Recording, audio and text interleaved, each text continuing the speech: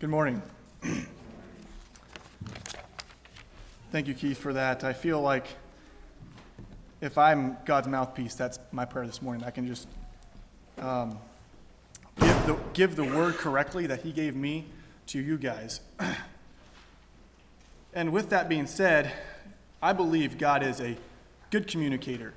And I appreciate Daryl teaching Sunday school class. And one of the mornings a couple weeks ago, I think, he said, there is so much potential here in this class. There's so much potential for each and every one of us that God can work through us. And I look out over this congregation here and even the visitors, and there's so much potential with each and every one of us if we allow God to use us.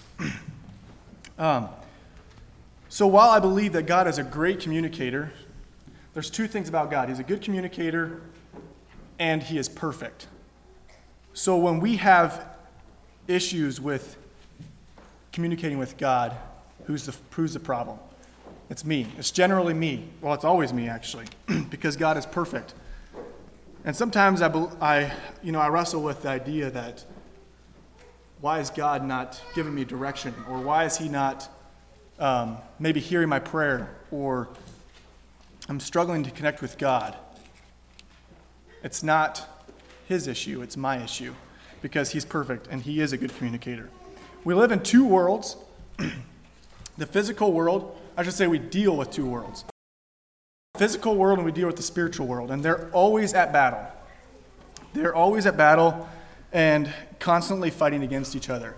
And generally, I believe the flesh wins because we taste, we smell, we hear, we see, and we feel the physical realm. And so oftentimes that seems to win, especially with me. Over the past, while, I've heard two comments, and I'm paraphrasing these comments. I kind of condensed the thought of the conversation that I was in and came up with these two statements. And the first statement was, are we as a church radical Christians? Are we as a church radical Christians? And that made me think. And that wasn't exactly what was said, but that was kind of the way of the conversation. And that got me to thinking, are we radical Christians? We should be. But what does a radical Christian look like? And then the other one was, maybe we Americans need a little persecution in our lives to make us strong Christians, make us quote-unquote strong Christians. And that one bothered me because I'm thinking, why does it take persecution to make us strong Christians? Why does it take... And, as I was thinking about that this morning, in our Sunday class we talk about Noah. And there's plenty of examples in the Old Testament where there were men of faith, men of God, that I don't think were persecuted very much, or if any. We could say Noah was persecuted with the we imagine he got, not spat on, but like equivalent of that, hassled for what he was doing in preparation for the flood. And so you can maybe call that persecution, but not straight up persecution. And so that bothered me. But as I'm thinking about God being perfect and communicating with God, it takes communication to make a strong relationship, right? So this morning, I'm going to be talking about one of the tools that God gives us. And I call it a tool. You can call it a way. There's many different ways we can connect with God. Through prayer, through church like this, through worship, through meditation. There's so many different ways. And the way that I'm going to be talking about, it's often referred to with prayer, and that's fasting. Fasting and prayer are often combined together, but it's a way that you and I can build that relationship with God. So I want to be touching on fasting. In Philippians 3:19, you don't have to turn there. Verse 19 of chapter 3, their destiny is destruction, their God is their stomach, and their glory is in their shame. Their mind is set on earthly things.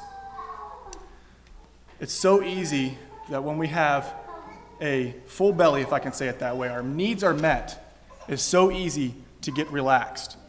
I believe fasting was given to us Christians as a tool from God to connect better with God and place perspective on our relationships with God and us humans. Okay? So, 3 things that fasting includes. We're looking at fasting this morning. 3 things that fasting includes. is fasting for intercession, fasting for connection, and fasting for direction. Okay? So it might be all three of these. You might focus on one more than the others, but it includes all three of these things. So if you're taking notes, those are the three things I'll be looking at. We have to also be willing to accept the answer from God, okay? It might not look like exactly like we had thought it might. Maybe Noah was praying for redemption for Christians, or maybe he was praying for a revival. Do you think he was maybe praying for that, but not looking for destruction across the whole earth? But he had to accept the answer from God. Turn with me to Acts chapter 10. Acts chapter 10.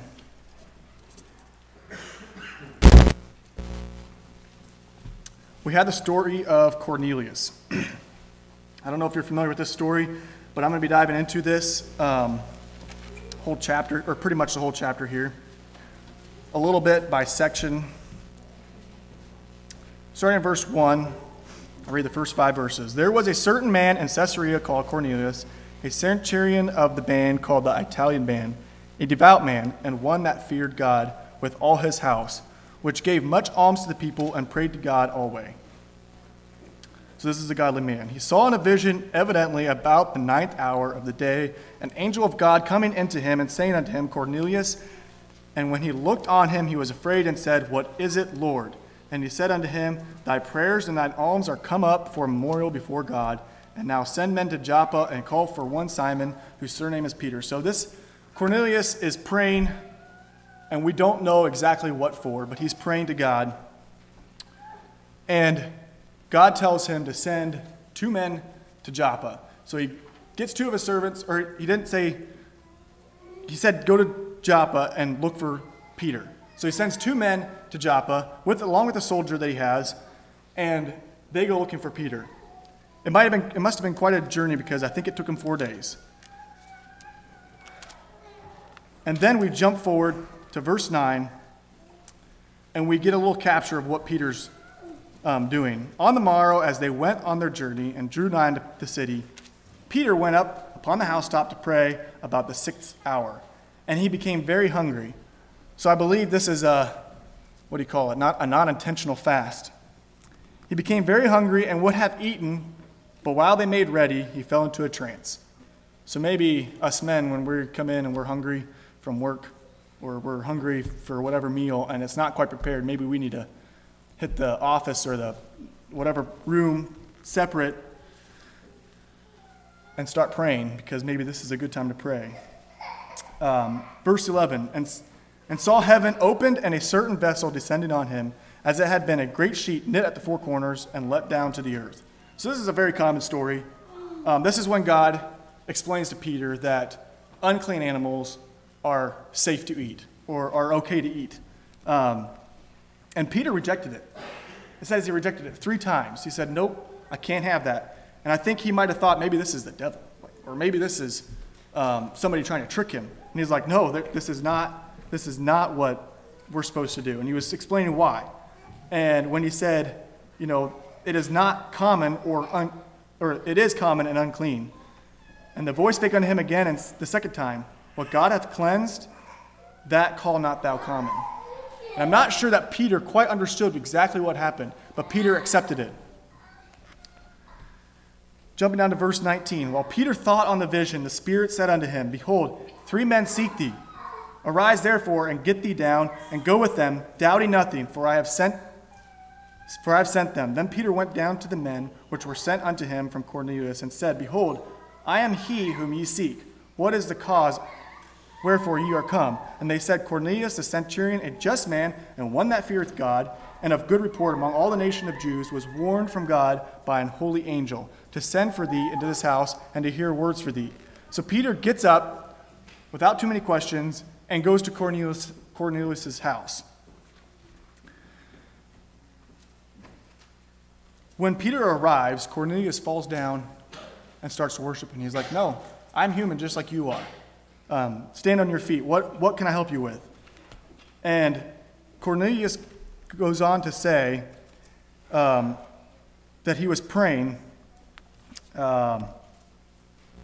And then Peter says, therefore came I unto you without gainsaying. And Peter explained to him what had happened to Peter, the vision he had got, and then the two men that came to him. Therefore came I unto you without gainsaying. As soon as I was sent for you, I asked therefore, for what intent ye have sent for me? And Cornelius said, 4 days ago I was fasting unto this hour, and at the 9th hour I prayed in my house, and behold, a man stood before me in bright clothing, and said, Cornelius, thy prayer is heard, and thine alms are had in remembrance in the sight of God. So what was the prayer that was heard? When I was reading over this, that caught me. What was the prayer that was answered here? And I think Peter all of a sudden started connecting the dots and understood what his vision was for. His vision all of a sudden came to light, and he gets really, really excited. So in verse 34, he starts preaching. And I'm going to read 34 through 45. And this is Peter connecting the dots and explaining to Cornelius and even the others that came into the room what was happening. Then Peter opened his mouth and said, of a truth I perceive that God is no respecter of persons. So God does not care if you're a Jew or a Gentile or who you are. He is not a respecter of persons. But in every nation he that feareth him and worketh righteousness is accepted with him. The word which God sent unto the children of Israel, preaching peace by Jesus Christ, he is Lord of all. The word I say, ye know, which was published throughout all Judea, and began from Galilee after the baptism which John preached, how God anointed Jesus of Nazareth with the Holy Ghost and with power, who went about doing good and healing all that were oppressed of the devil, for God was with him. And we are witnesses of all things which he did both in the land of Jews and in Jerusalem, whom they slew and hanged on a tree. Him God raised up the third day and showed him openly, now not to all the people, but unto witnesses chosen before of God, even to us, who did eat and drink with him after he rose from the dead. And he commanded us to preach unto the people and to testify that it is he which was ordained of God to be the judge of quick and dead. Here's the important part. To him give all the prophet witness, that through his name whosoever believeth in him shall receive remissions of sins. While Peter yet spake these words, the Holy Ghost fell on all them which heard the word. This is the first time the Gentiles are receiving the Holy Spirit, and they of the circumcision which believed were astonished, as many as came with Peter, because that on the Gentiles also was poured out the gift of the Holy Ghost. So I don't even know if Cornelius knew what he was praying for or what he was fasting for, but I think he was praying that he might receive something from something special from God. And it just so happened that he was interceding for his own people, for the Gentiles, if you will. Isn't that amazing?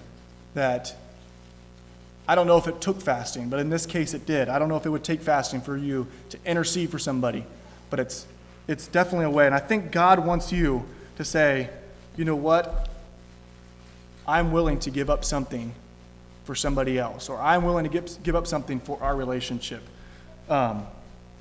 And fasting is a way you can give up your fleshly desires, whether that be food or just something in general, or something that you are tied to fairly closely. We have the second one, connection, fasting for connection.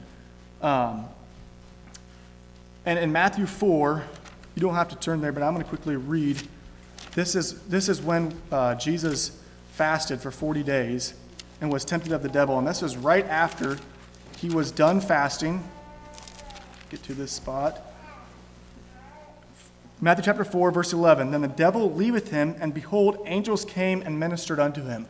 So he had been fasting for 40 days, and I don't know if he felt like God just wasn't quite there. The connection just didn't feel strong. But we do know one thing, that he would have been weak. He'd have been really weak. And so I don't know if them ministering to him just gave his spirits, lifted his spirits, because we do know that right after that he started preaching. So he did have the strength to do that. And I'm sure that he had, I do know a few people that have fasted for 30 days. I think it was 30 days for a month. And they said, there's no way to explain the connection that you have after that. But it is really, really tough. And I can imagine. And he said, you have to be really careful with your body. You definitely want a doctor involved to do some physicals. But they said the connection they had with God that opened up after that, they don't think they would have had it otherwise. And I don't know, I'd like to try that sometime. I know with carrying a job, it is hard. But I would, if I can stay in here and try to challenge any of you, in preparation for this, I don't have too many personal stories on fasting because I have not maybe done it all that much, or have not done it all that much. But in preparation for this, I did do some fasting, and I did do some partial fasting for 4 days for meals, and I think that was the longest stretch I did was 5 days. But it is amazing what God can do through fasting and the connection He can give. I just have written down here, when we fast, how do we make this intentional and follow God's idea? How do we make this intentional? If you're taking notes, maybe just in your head, but if you're taking notes, let's take the word fast and write it vertically. So you'll have F-A-S-T. And then for the first word, if you're going to be fasting, I'd like you to think about these acronyms. This might help you try to stay intentional. So with F, it's going to be focus. So you're going to focus on God and focus on what you might want to accomplish when you're fasting. So you're going to fast for intercession. Are you interceding for somebody? Are you wanting to grow your connection with God? Are you wanting to find direction in something in your life or some way? So you're going to focus on God and you're going to focus on this certain thing that you want to fast for. When us couples go on a date, what do? We set aside time to build that relationship. A date doesn't do much good if we go different paths and do our own shopping or you name it, like that you kind of miss the point. But we go and try to intentionally spend time with each other. Same thing with a vacation. When you go on a family vacation, what are you doing? You're setting some abnormal time away to build those relationships, connect better. So we need to remember to focus on God. And then we need to abstain. So A is abstain. We take something out of our normal life to create a hole, or, we need to make it hurt just a little so that we are reminded, or that we create a hole. And then we need to substitute, we need to substitute that time, that hole that we created, with time with God. Have that date with God. Build that connection with Him through prayer, through meditating. And then T is taste and see that the Lord is good. These are not my ideas. I did not come up with all these. I did get this from somebody else. But taste and see that the Lord is good. And this is when we get our answer. This is when we feel God's presence. We take time, we feel God's presence and peace in our lives. So whatever answer we get from God, we feel that peace. And we taste that He is good. The next portion of Scripture is found out of 2 Chronicles. 2 Chronicles chapter 20. Here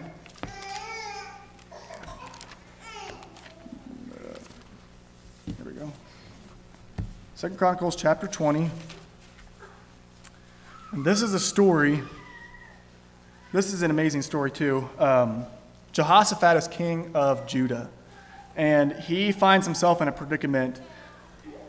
He's got 3 different enemies coming after him to destroy him. And let's just get into the story. We need to continually ask God for direction. I often want to do it my own way. So I need to continually ask God for direction. So if we're fasting for direction, Jehoshaphat here finds himself in a predicament, and he needs to know what to do. He needs to know where to go. So smartly, he goes to the Lord, and he focuses on God.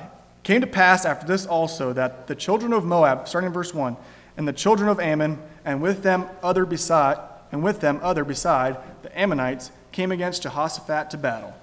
When there came some that told Jehoshaphat, saying, There cometh a great multitude against thee from beyond the sea on this side of Syria.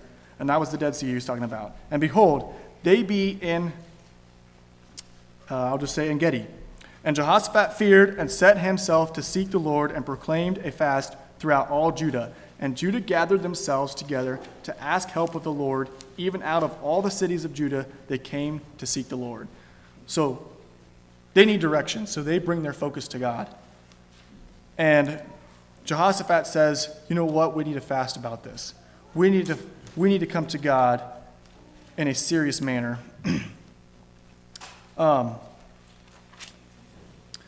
Jumping ahead in so Jehoshaphat prays through verse 5 through 12.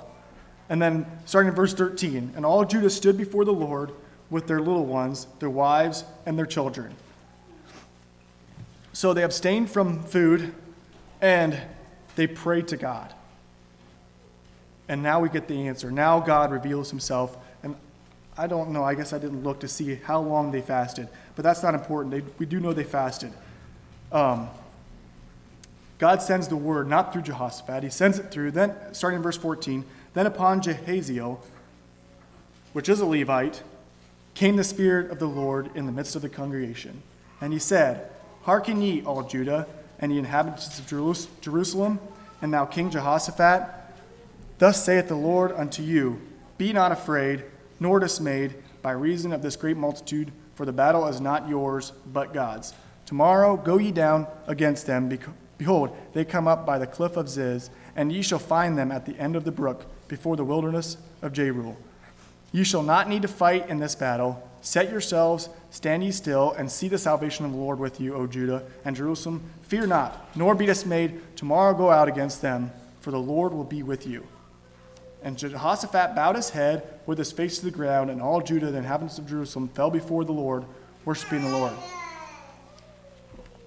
I found it really intriguing that Jehoshaphat worshiped the Lord before anything even happened. He got the answer, but he worshiped the Lord before the battle even took place.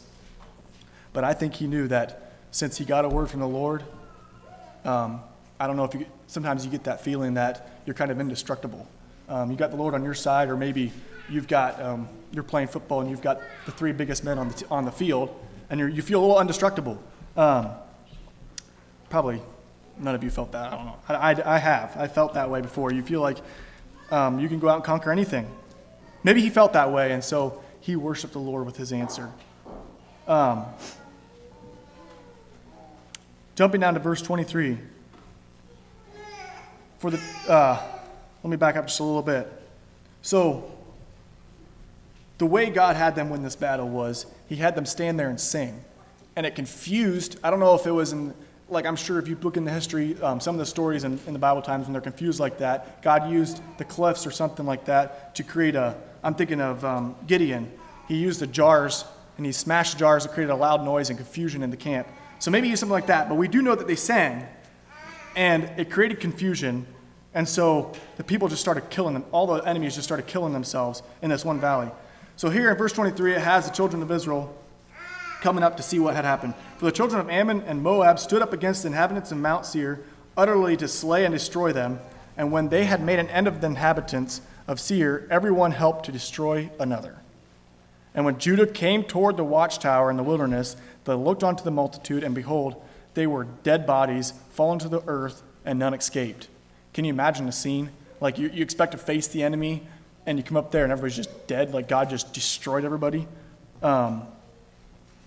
Maybe that's really gruesome for you to really picture in your mind, but it is amazing. And when Jehoshaphat and his people came to take away the spoil of them, they found among them in abundance both riches with the dead bodies and precious jewels, and they stripped off for themselves more than they could carry away. And they were 3 days in gathering of the spoil. It was so much. So here they tasted and saw that God was good. And we would like all our stories to be the outcome of us becoming filthy rich like they were here. It says it took them 3 days to claim the spoil.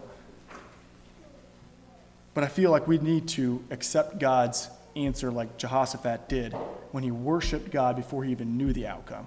of exactly what was going to happen. He just knew that the Lord was on his side. Verse 28, and they came to Jerusalem with psalteries and harps and trumpets into the house of the Lord, and the fear of God was on all the kingdoms of those countries when they had heard that the Lord fought against the enemies of Israel. So the realm of Jehoshaphat was quiet, for his God gave him rest round about. It's just an amazing story of how fasting created peace and strength and a great connection with the Lord. If we fast in reverence of his truth, and fasting we are saying to God, our spiritual need is greater than our physical discomfort, and the supply for both comes from you alone. I see the potential here, and it bothers me when I think that, man, I just can't feel God's connection right now. So what am I doing to change that? And I don't know I hope you could glean something from this message. I hope that you could pull something out of this message. But I know I have been, if it hasn't changed any of you, or if it won't change any of you, I know it's changed my life. And just studying for it and understanding that there is definitely a deeper walk that we can walk with God if we are willing to take a sacrifice, because God is perfect and he is a good communicator, so therefore we will hear from him if we allow him to and if we listen right. Why don't we just bow for a word of prayer, and then Keith, you can close. Dear God, just thank you for this day. And God, we thank you that you are a good communicator to us. We see it all throughout history, especially in the Bible, the stories that pull out who you are and that you are perfect, and that we can just thank you for the ability to have a relationship with you. Thank you for your Holy Spirit and the way that you can connect with us. God, we pray that each and every one of us would strive to have a better connection with you, and that we would continue each and every day to seek your will for our lives, Lord, and that we would seek direction and desire a deeper connection, Lord. I pray this all in Jesus' name. Amen.